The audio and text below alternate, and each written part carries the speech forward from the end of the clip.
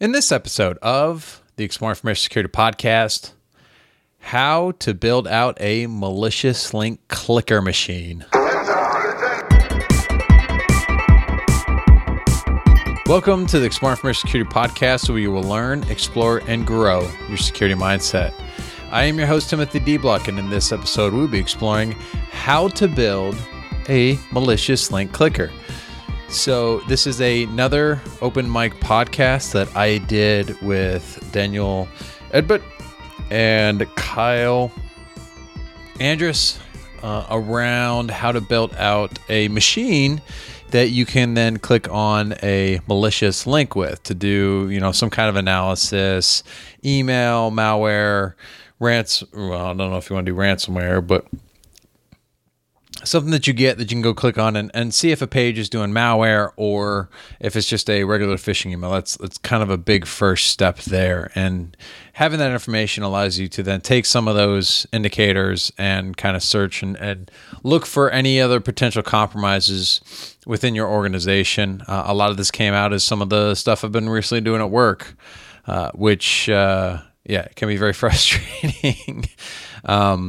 But I want to sit down with these guys and kind of just walk through some of the things. So this is a little bit of a longer episode, and it's not as long as some of the other ones, like an hour and a half, but it's a good 35 minutes long. So and the guys are really great, and they love doing this stuff and kind of telling their passion in their voices and things like that. But we had a really good time talking about that, and got some really actionable advice that I took to work and was able to start implementing some of this stuff, so I didn't have to rely on them clicking on malicious links for me to get my job done. So it's very useful. So this is a interesting one, and let's get right to it. Well, and we've been able to respond to these incidents. It's maybe not in the most efficient and cleanest way, but I mean, we have enough, and we're taking steps to be able to go home at some point in the evening, even if it is dark and you've already missed dinner and you're getting home just in time to kiss the kids to bed. But just in time to see them graduate from college. Yeah. I hope that doesn't happen. Yeah. You hope that doesn't happen? I hope that. No, I hope that. My hopes for your children. I don't know. I hope when they hear this in 15 years, they're going to be so unhappy. Yeah, my kids are in the single digits. I hope I don't go to work one day and I don't see them until they're graduating from college. That would be awful. That'd be a bad incident. Let's call it level 3. Yeah. That's a level 9,000. Correct.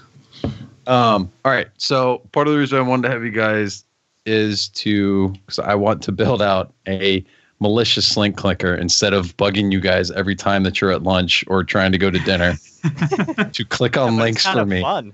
I know it's fun. I will still share them with you, but it's like if you're free, but it's kind of like, well, we need to see what happens now. Mm-hmm. So I need to build something out that I can go click on malicious links.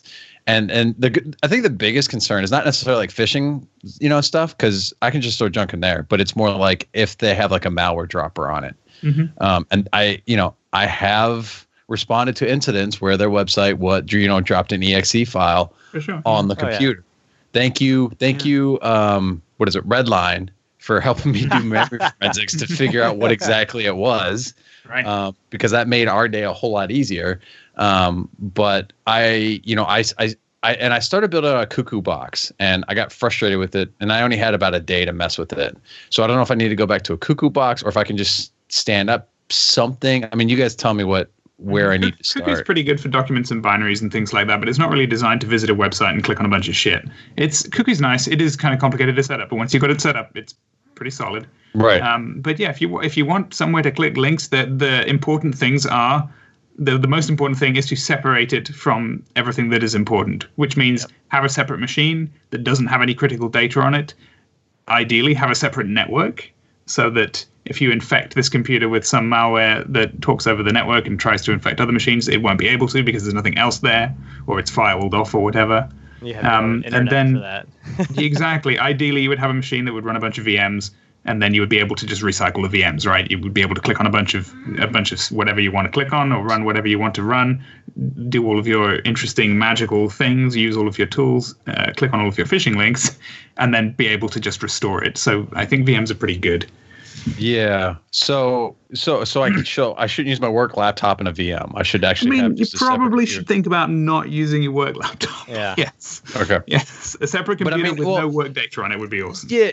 I mean, so that's just like a convenience thing, right? So if I could just spin up a VM within my work laptop and go click on stuff, like that would be ideal. But like, does malware break out of VMs from time to time? Or not out of the question. So I wouldn't run the VM on your work laptop. I would install a fresh laptop with no personal data on it. Don't sign into anything. Don't use it for anything else. Okay. And then on that, you would install your hypervisor, and you can put whatever you like onto some VM template that you can create, and then clone, and then keep a master copy of. And then every time you have an incident, you clone the VM, or you use the VM, and you having taken a snapshot, and you click on your links, and you download your documents, and you do whatever it is you want to do, and then you can press restore at the end of the day. And ultimately, if you find something particularly bad that does exploit some VM escape technique and owns your host, big deal. You can just wipe it and reinstall ultimately, because it doesn't. You haven't signed into anything. It's not a corporate machine. No data is on there, right? Right. You just might have to like rebuild your VMs. Good thing you backed up after you took your initial snapshot, right? A good thing you put it on cold storage somewhere. You took a snapshot when you got done setting everything up, right? Right. That's correct. And then backed up that snapshot. So wait, can you pull? Okay, so I've never done this, but I imagine you would. Can you? So you could take snapshots of VMs and just like store them on an external drive or something? For sure. So what I tend to do is I might install a machine, snapshot a VM, and then power off the VM and take all of the VM's files, zip them up, and put them somewhere to store them. And then if ever you need to get that back, you can grab them off your NAS or off your storage drive or whatever, and unzip them, and there you are, ready to go. So yeah, that's totally viable. Yeah. Okay. So what about operating system? Like when I'm setting up the VM, what should I be looking for? And what should I put on the host machine too? Oh man, those are good questions. There's so many tools. A lot of it is a matter of what your goal is and also what your personal preference is. Click on malicious links, man. If you're clicking on malicious links, you can't really go wrong with Linux. It's difficult to accidentally download and run something, at least then. And you can install all of the different browsers. You can see how sites behave in different browsers. There's no reason not to. It's free, which is nice. Usually where like you do a lot of your analysis anyway is on that Linux box. Yeah. Like and having like a Windows box and your Linux box in the same network that's segregated from the entire work network. The cool part is then you can just like point all the Windows traffic to the Linux box. You can fake everything. Oh, for sure, yeah. You can do all types of like fun tricks so that you can pretend like it's actually getting out and doing things even when you have like a fully isolated network. Yeah, you could run a DNS server on a Linux box that's got network connected only to a Windows machine or something. Yeah, sure, all of these VMs. Yeah, you could do all sorts of stuff. Okay, I'm trying to process a little bit because my brain is mush. Yeah, so but you just said. Push your Linux, your traffic to your Linux that looks like Windows traffic? You could. So, Tim, how about I give you an example architecture for like analyst? Yes, please. Does that sound reasonable? Yeah. All right. So you get your laptop. Whatever you get a Mac, you get a Windows machine, or you get a Linux machine. Who cares? Whatever host operating system you want to use. It has no company data on it. Has no personal data on it. If you lost it, if you wiped it tomorrow, you wouldn't be sore about it, right? So we don't even want this on like the domain either, correct? No, 0%. No. Hey, I'm just asking. Yes, I am asking a dumb question, but I do that because. Right. But on top of that, another there point are no dumb make questions. is the reason for having your own internet, too, is like a lot of insurance companies that do cyber insurance. So they monitor like any of the corporate like IPs that come from your company. And you can get ratings off that. So if you're testing malware from like your standard internet connection that the company's name is all over, for sure. Even if you're being safe in your practices, right? Yeah, like you're reaching out to like botnets and things like that, and you might get like someone like one of these insurance companies is out there monitoring for this stuff, and like your company keeps hitting botnets, and then you have to try to explain them like, no, that's just the malware testing lab. I was just looking at things, And they're like, really, on the corporate network? Well, no, it's fine.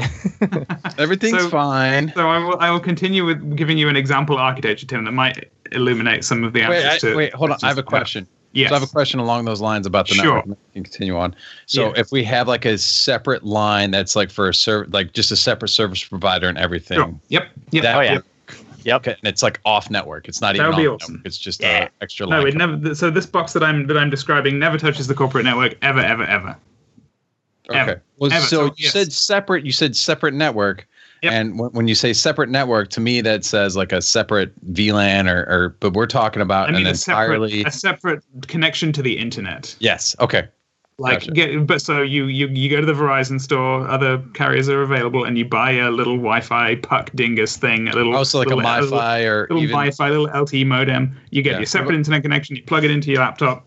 You ready? You ready to go? Well, what about a phone hotspot? Oh, you get a phone hotspot, sure, or you get a DSL line plugged into your house, or whatever. Right. Okay. Cool. So you have your separate internet connection. You have your separate laptop that's off domain. And then you install your hypervisor.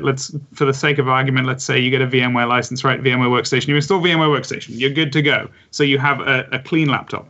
Then the architecture that I'm going to suggest, I think, is pretty robust and is pretty flexible. And it is an architecture that I use.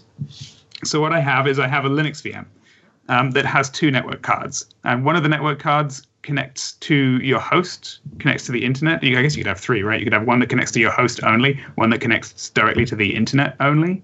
I'm getting a little complicated. But you have a second NIC that you would use for a private network that I will describe shortly. So you have one network card that will allow you to communicate with this Linux VM, right? You could RDP in, and you can get out from the Linux VM to the internet. So you've got a Linux VM running on your laptop, right?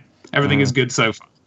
And then the second part is you would install you would install a Windows VM and give it only one network card and connect that NIC to the second NIC of the Linux VM so that the Windows machine can only talk to your Linux VM and nothing else. It doesn't connect to your host laptop, doesn't connect to the internet, only connects to the Linux machine. So you've got Windows is in an isolated place with one network card that connects to the Linux VM. The Linux VM has the network card that connects to the Windows machine and then a second network card that connects to your laptop and the internet. So you've got a way in, and yes, to get to the Windows machine, you would have to go through the Linux machine, right? That's by design. And if the Windows machine wants to get out, it also has to go through this Linux machine. So if you set it up like this, you can do all sorts of crazy stuff. So is the Windows VM inside of the Linux VM? No, you would run them both on your host's hypervisor. You would just set up a network. Okay. So they would all be connected to your host in that they're all running on the host hypervisor. Mm-hmm. So you're again, that's some risk that you're carrying right there. Yeah, if you have the VMware tools installed, if you have whatever guest editions you have the VM bus connection to your host. So that's a risk you're taking already, which is why it's important to not do this on a production machine, on a production network. But if you have this setup, you can then run whatever the hell you like on your Windows VM, and you can turn the internet on and off if you want to. You can flip the bit in the kernel to turn on routing. You could, because your Linux machine is in the middle of the Windows machine and the internet, you could PCAP everything. You know, your Linux VM would be acting like a router, and you can PCAP everything, or you can set up fake DNS, or you can respond to requests that come from the Windows VM however you like. You've got a lot of flexibility to do a lot of cool stuff. Or you can just, connect to the Windows VM out to the internet and let it hit stuff. But you could PCAP the whole thing, right? Right. So that's the basic architecture that I think will get you through a lot of different situations. And then you can click links on your Linux VM. If you find some Windows malware that you want to dynamically analyze, you can stick it on the Windows machine, safe in the knowledge that theoretically it's not going to escape. Theoretically, yes. Theoretically. And of course, you'd have snapshots, you'd have backups, et cetera, et cetera. So if somehow your host gets owned, which is not impossible, you could just format it and you wouldn't be sore about it because you haven't got any information on there that you want to keep right. Right. Making sense? Any questions? Yeah. So what tools are we putting on these bad boys? Oh, man. So if you want to click links, it's probably important to have a web browser, right? Whenever I look at phishing websites, I just honestly, most of the time, I just wget pages to see what they look like. I don't visit them straight off. I might use wget. I might use a custom user agent or something so that it doesn't look like it. And just see what the page looks like. And then if it looks like I want to see what it looks like in a browser, you could visit it, sure. But it's good to get a lay of the land first, just to look at the source code or look at whatever file in a text editor is presented to you by the server that you connect to, be it an HTML page, be it a PHP page. Maybe it just shoots a Word doc at you straight away. Who knows? If you don't like pull it down yourself and start like doing the analysis, there's also other tools out there that you can connect to if you're allowing your VM to connect to the internet. You could check through like Zscaler, VirusTotal, IBM Xforce, Open Exchange from you can use all of these open source intelligence tools. I know there are other places that'll be nice because they might tell you if this has been flagged as malware that's being blah blah blah, and they might link it to other either domains that were also infected with the same thing, things like that might be useful when you're digging around. Oh, for sure. Before you do anything, I'd absolutely try to find out more information from third-party sources about the thing you're looking at, right? So have a good, I guess, bookmark list on your VMs. For sure. Yeah. What were some of your favorite sites?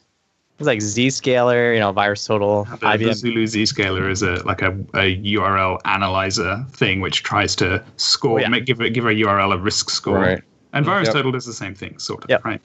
Yep. Yeah. And IBM Xforce, just because got some of us in the store or at the shop have to love IBM. Yeah, I think you can look stuff up on Xforce for free. It's like a reputation service, kind of. Mm-hmm. And then I haven't used it, but I've heard a lot of people talk about using it as the Open Threat Exchange from Alien Vault.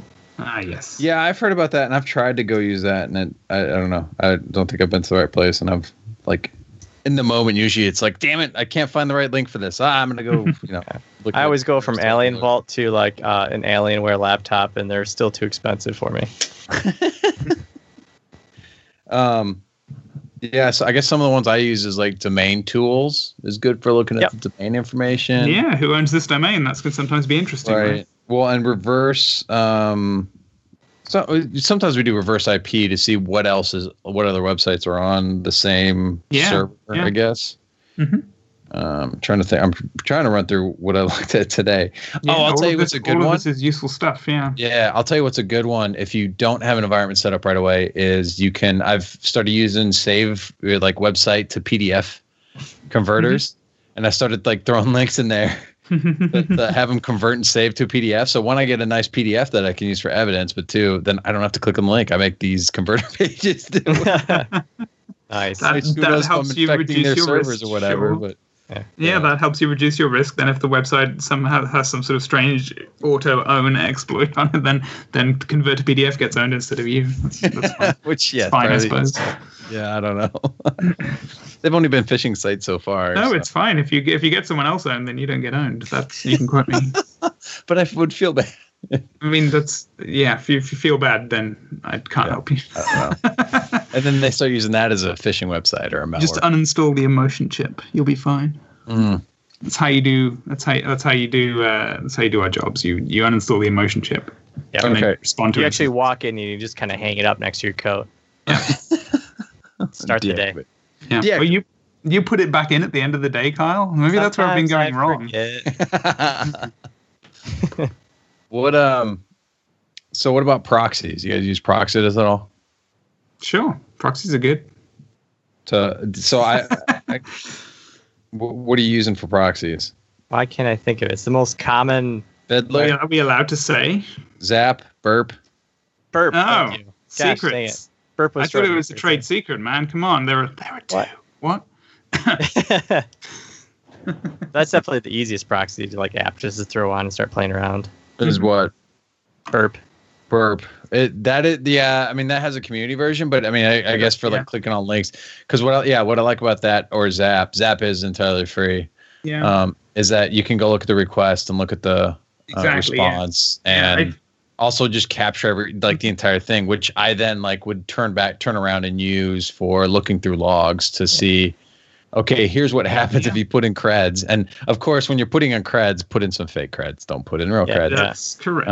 I feel like Fiddler. That's the other one. Yeah, Fiddler is a pretty good one. Mm-hmm.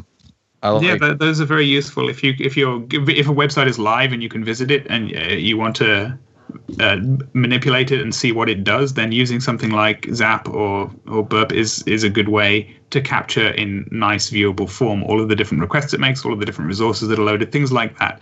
And I don't know, can you get PCAPs out of those things? I'm not sure. But another thing you could do is take full PCAPs, which the VM design of having Windows and then Linux and then your host facilitates, right? You can take PCAPs of the Linux machine and you know that they're not being messed with, et cetera, et cetera. So how do you go about doing that?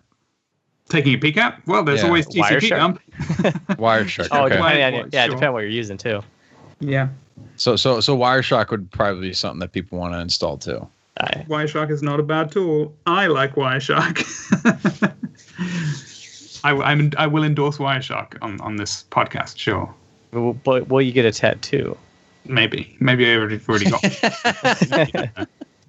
And it should just be a tattoo of just traffic, not like the logo of Wireshark. It should No, be just some like traffic. a short packet capture, which just has some amusing limerick encoded in it.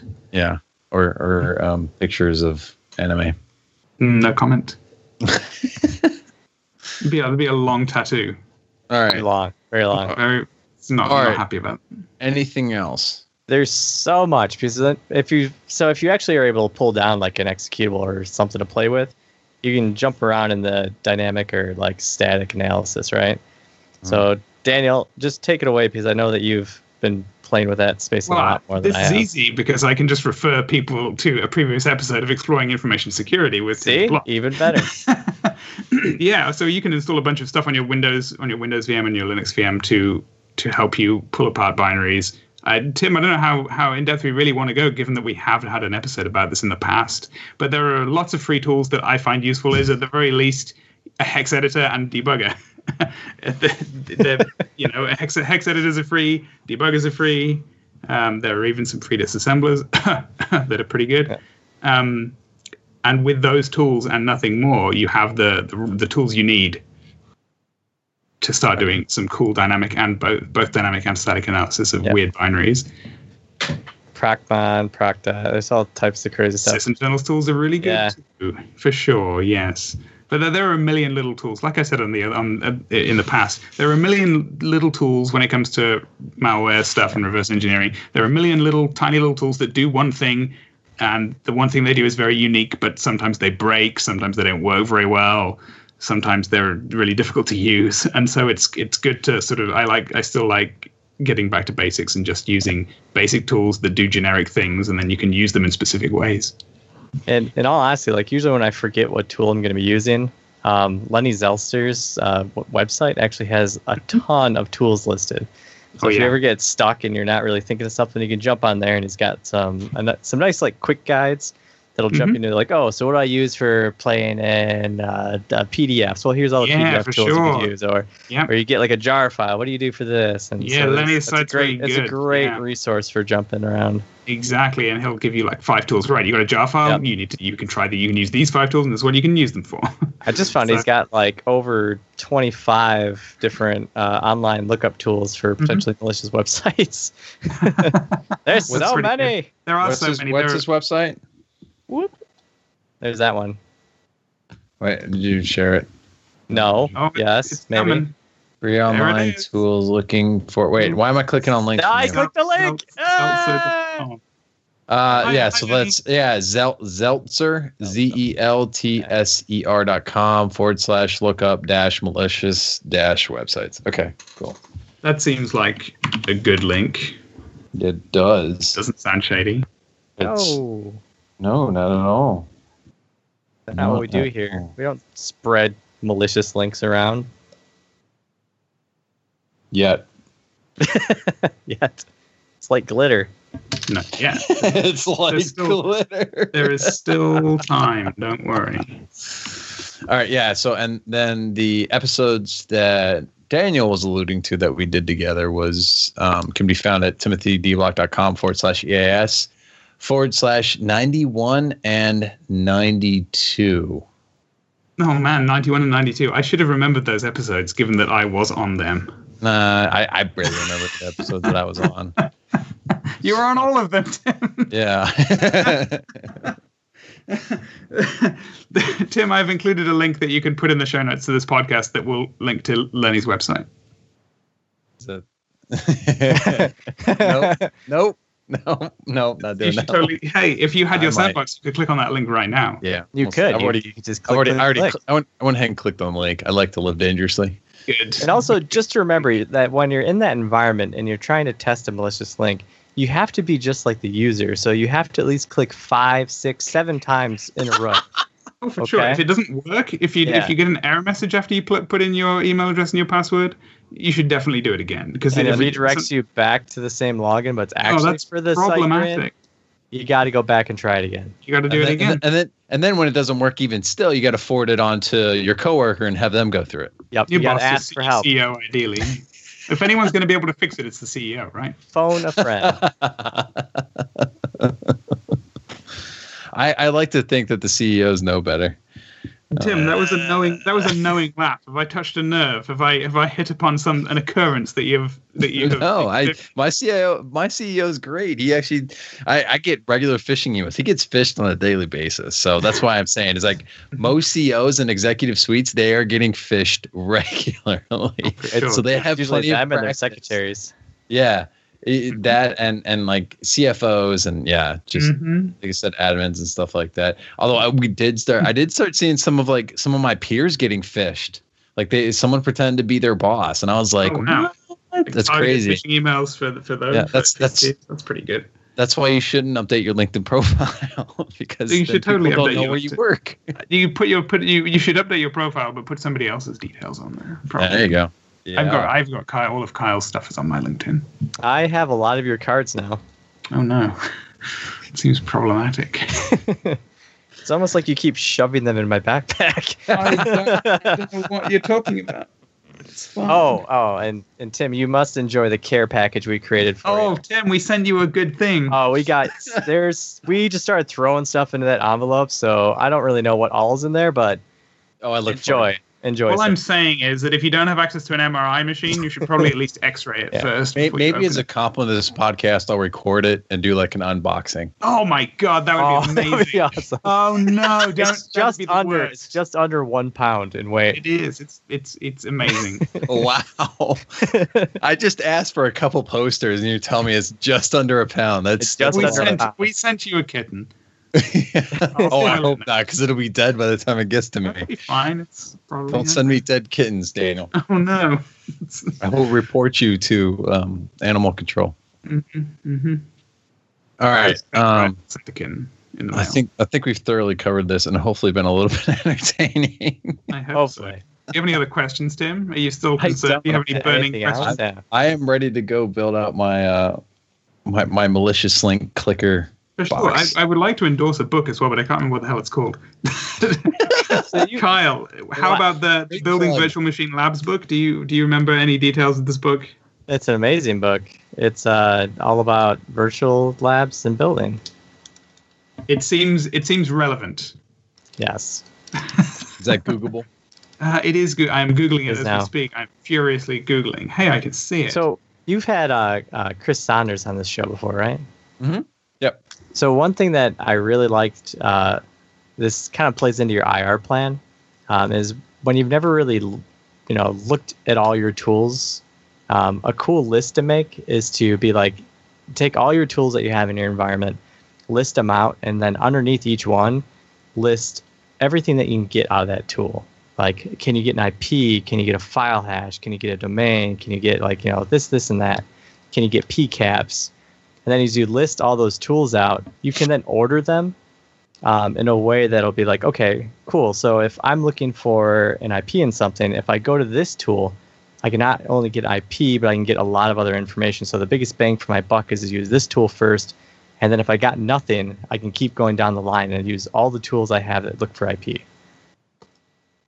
It's very helpful when things are on fire and when you start finding tools that are missing data and stuff like that. Yeah. Yeah. I don't know if he did that specifically or if he kind of alluded to that. I can't remember, but I think it's an awesome little cheat sheet to have on you. Yep.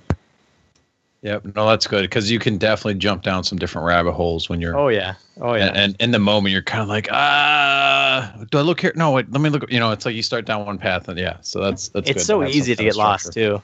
Yep. And Daniel can tell you as well. Like you start doing, reverse engineering any piece of malware sample, and if you're not careful, you can spend hours on like nothing.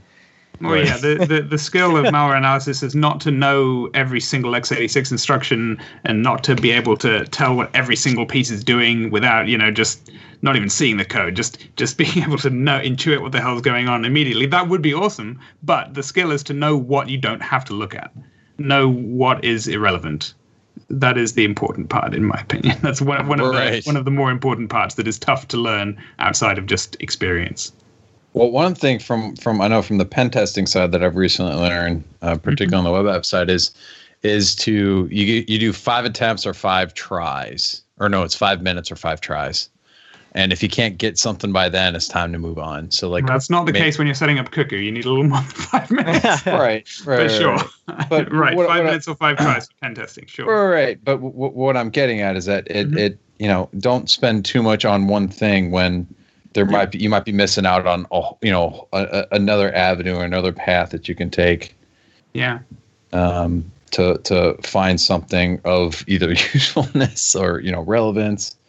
I like that this guy's name is Mr. Tony V. Robinson. Yes, Mr. And not just Tony V. Robinson. That's right. It's Mr. So Tony Robinson's Building Virtual Machine Labs, a hands-on guide book, is a book that I wish had been published when I started doing this, because it would have been very useful. But it's not malware specific. It's not security specific really, but it is a good primer if you need a hand, if you feel like you're lost in terms of making virtual machines and how to set up all the networking and stuff like that. It is a very good primer, a very good follow-along type guide that will help you through if you've never done it before. And it's a great way to start. Does this include, does he cover home labs and stuff? It's essentially how to build your home lab. Okay, cool. Because I actually just got a Twitter question on this. I'm going to send this link to that guy. There you go. Yeah, this book is about a year old-ish, something like that. Right. But yeah, I wish that I'd been able to read it when I started doing my job. June 1st, 2017. So now I'm curious what else he's written. Yeah. That's it. But maybe we have some more from Mr. Robinson. All right, cool. Yeah, I think I've got what I covered. So as we're wrapping up here, I want you guys to introduce yourselves. I know it's a little bit awkward, but just introduce yourselves at the end. I've heard that actually people enjoyed hearing it at the end instead of at the beginning. Oh, interesting. Yeah. So that you can decide who you want to pay attention to. Well, throughout the episode, and then note down the correct information. I understand. Well, no. If you ever listen to a podcast and there's 3 or 4 guests on, and they do intros. Well, they do intros at the beginning, and then you just forget who's who. Yeah, that's correct. I understand. That's pretty cool. You both have been on the podcast before, so regular listeners should know who you are. But just in case they don't, or this is their first one. Popular. Daniel. Sure. Who do you say you are? Yes. My name is Daniel Ebert. I'm an incident responder / malware analyst / reverse engineer / many different things, I guess. I have a lot of crazy interests. I'm starting to get into hardware hacking. I'm very excited about taking things apart and getting serial on them and stuff like that. It's a new thing. This got off track very, very quickly. That is the end of the introduction. What kind of cereal are we talking? Like Lucky Charms or Fruit Loops? Oh no! You crack your router open and you find the UART pins and you go to town. Yeah. Then you pour the milk in and then you turn it on. And you pour the milk in and that's how you dump the bootloader. That's what I did. It comes right out the side. It slides out. It hates the bootloader will just trickle out the side and then maybe you can dump the whole ROM. It'll be great. That was a terrible introduction, but I'm only doing myself. Awesome. No, I liked it. Oh, I'm out for some cereal. I'm Kyle Andrews, incident responder and digital forensics. So I do a lot more of the host-based forensics on Windows. I also dabble in malware when I can, but recently it has not been so much. But yeah, it's always the jumping from one fire to the other fire. Yeah, so I bet. I feel your pain. Any incident responders out there that get thrown into incident response. Yes. Yeah. Oh, and they love clicking the links that I like. Oh my God, they do. It's always funny to see that and be like, let's see, how many documents did they download of this malicious document attachment? Oh, it's like the numbers, copy number 6. It just kept going. Well, Mr. Manager, the site was blocked by our proxies, but they did click on it 17 times. Yeah. Maybe you should have a talk. Yeah. That's. Yeah. So do you guys typically do like extra training, or how do you guys handle that? That's probably the biggest thing that I think our company does really well is we have a lot of kind of employee engagement and training, a lot of quarterly like phishing engagements and stuff like that. So we've gotten a lot of exposure to all of our end users. It's still hard because you've got like such a broad spectrum of users, right? People that are good in IT, those ones that hate computers. So I mean, we've done a decent job of at least touching everybody. If you know what he means. Aha. But having an internal phishing program has been pretty good. If nothing else, it gives you a bunch of data to play with. It gives you a lot of visibility. You know, you can say, hey, 25% of people clicked on this fish last quarter. What can we do, et cetera, et cetera? Where should we focus? Which groups clicked the most? Where should we focus our security awareness training efforts? Where, you know, should we go and buy some online training product that we can then give to employees? Stuff like that. It gives you data. It's really good. Yeah, one of my favorite data points is how many people actually reported it. Because it's okay if people click on phishing links. I mean, you don't want them to, but if they report it like, oh, I feel like I just did something naughty, at least we can then respond to it much quicker. The sooner. If they're like, oh, well, that was weird, and then just move on with their day, and then 3 or 4 days later, after the creds have been creds or their machine has been infected. That's a little bit harder to respond to and puts more people at risk. For sure, yeah. The other side of that security awareness is having some infrastructure for users to internally report suspicious activity or phishing emails or whatever. It's a useful thing to have so that you can be proactively alerted. Sure. Right. And it surprises you. Sometimes it surprises me what the cool stuff that users catch. Sometimes some of the coolest samples that I found have been reported by people who said, this looks weird. I clicked my phishing button. It's really neat. They have a phishing button? Is that like a report button, or? Sure, why not? Oh, yeah. You can have a report button. Sure, whatever. There's phishing tools that you can actually purchase, and depending on what like email you're using, like Outlook, it'll just drop an Outlook like button. So if they see something, they can click it. Awesome, because then it's really easy for the user to report the email, and your IR team can get a whole copy of it. But it's also bad because some people just click on everything. Like you said in internal communications, like this is phishing. Then like it's a double-edged you respond sword, to them. Yeah, you respond to them like, hey, this is actually not a phishing email, and then they report your email is phishing. It's pretty good. You never be too careful these days. Darn security people trying to get me. Not today. That's great. All right, cool. Well, thank you guys for humoring me for this impromptu podcast. No problem. And hopefully we're on a podcast? Yeah. This will never air, right? Yeah, maybe not. Good. I don't know. That's we'll see. Like DEFCON all over again. I'll wait until, because we weren't doing this at Converge. Wait until Converge is here. Oh my God. Yeah. That's going to be fun. It's on. That'll be a lot of fun. So. All right. Well, that's going to do it. Still open, guys, for Converge B-Sides Detroit. Oh, yeah. Plug that, please. Please do. Yes. If you haven't already, the CFP is open until about mid-March or end of March here. Which this will probably release after that, by the way. The CFP is closed if it's after March. Yeah, come to Converge. But come anyway. Tickets are always open. Yeah, I'm booked out for the podcast through March. So if it's still April, Converge B-Sides Detroit is May 10th to the 12th. So get your tickets. Come. I will be doing a workshop. That's amazing. Yeah. You should speak. You should apply. You should. I did. I submitted to both. I mean, it's the same content, but I don't know if I've been selected for CFP because it hasn't closed yet. But yeah, we should probably get on that. I should probably submit my workshop. Yeah. So you haven't submitted your workshop yet? Nope. Oh, well, get on that. Should probably do that. Get on it. Get on it. Sure. People are going to tell me what they want me to do.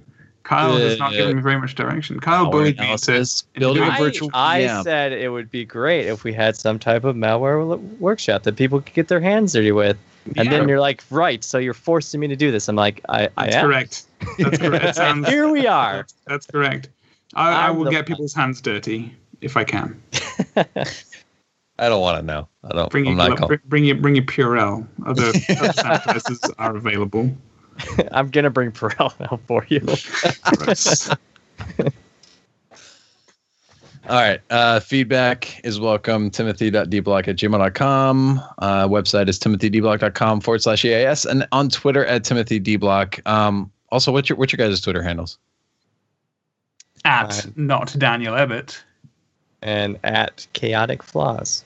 Awesome. All right, guys. Thank you for joining me to discuss how to, I guess it's like an open mic, which is actually a new format that I've done. I don't know if you guys have listened to the OSINT one that I released yesterday, but apparently a lot of people like it. So I expect this one to be along the same lines.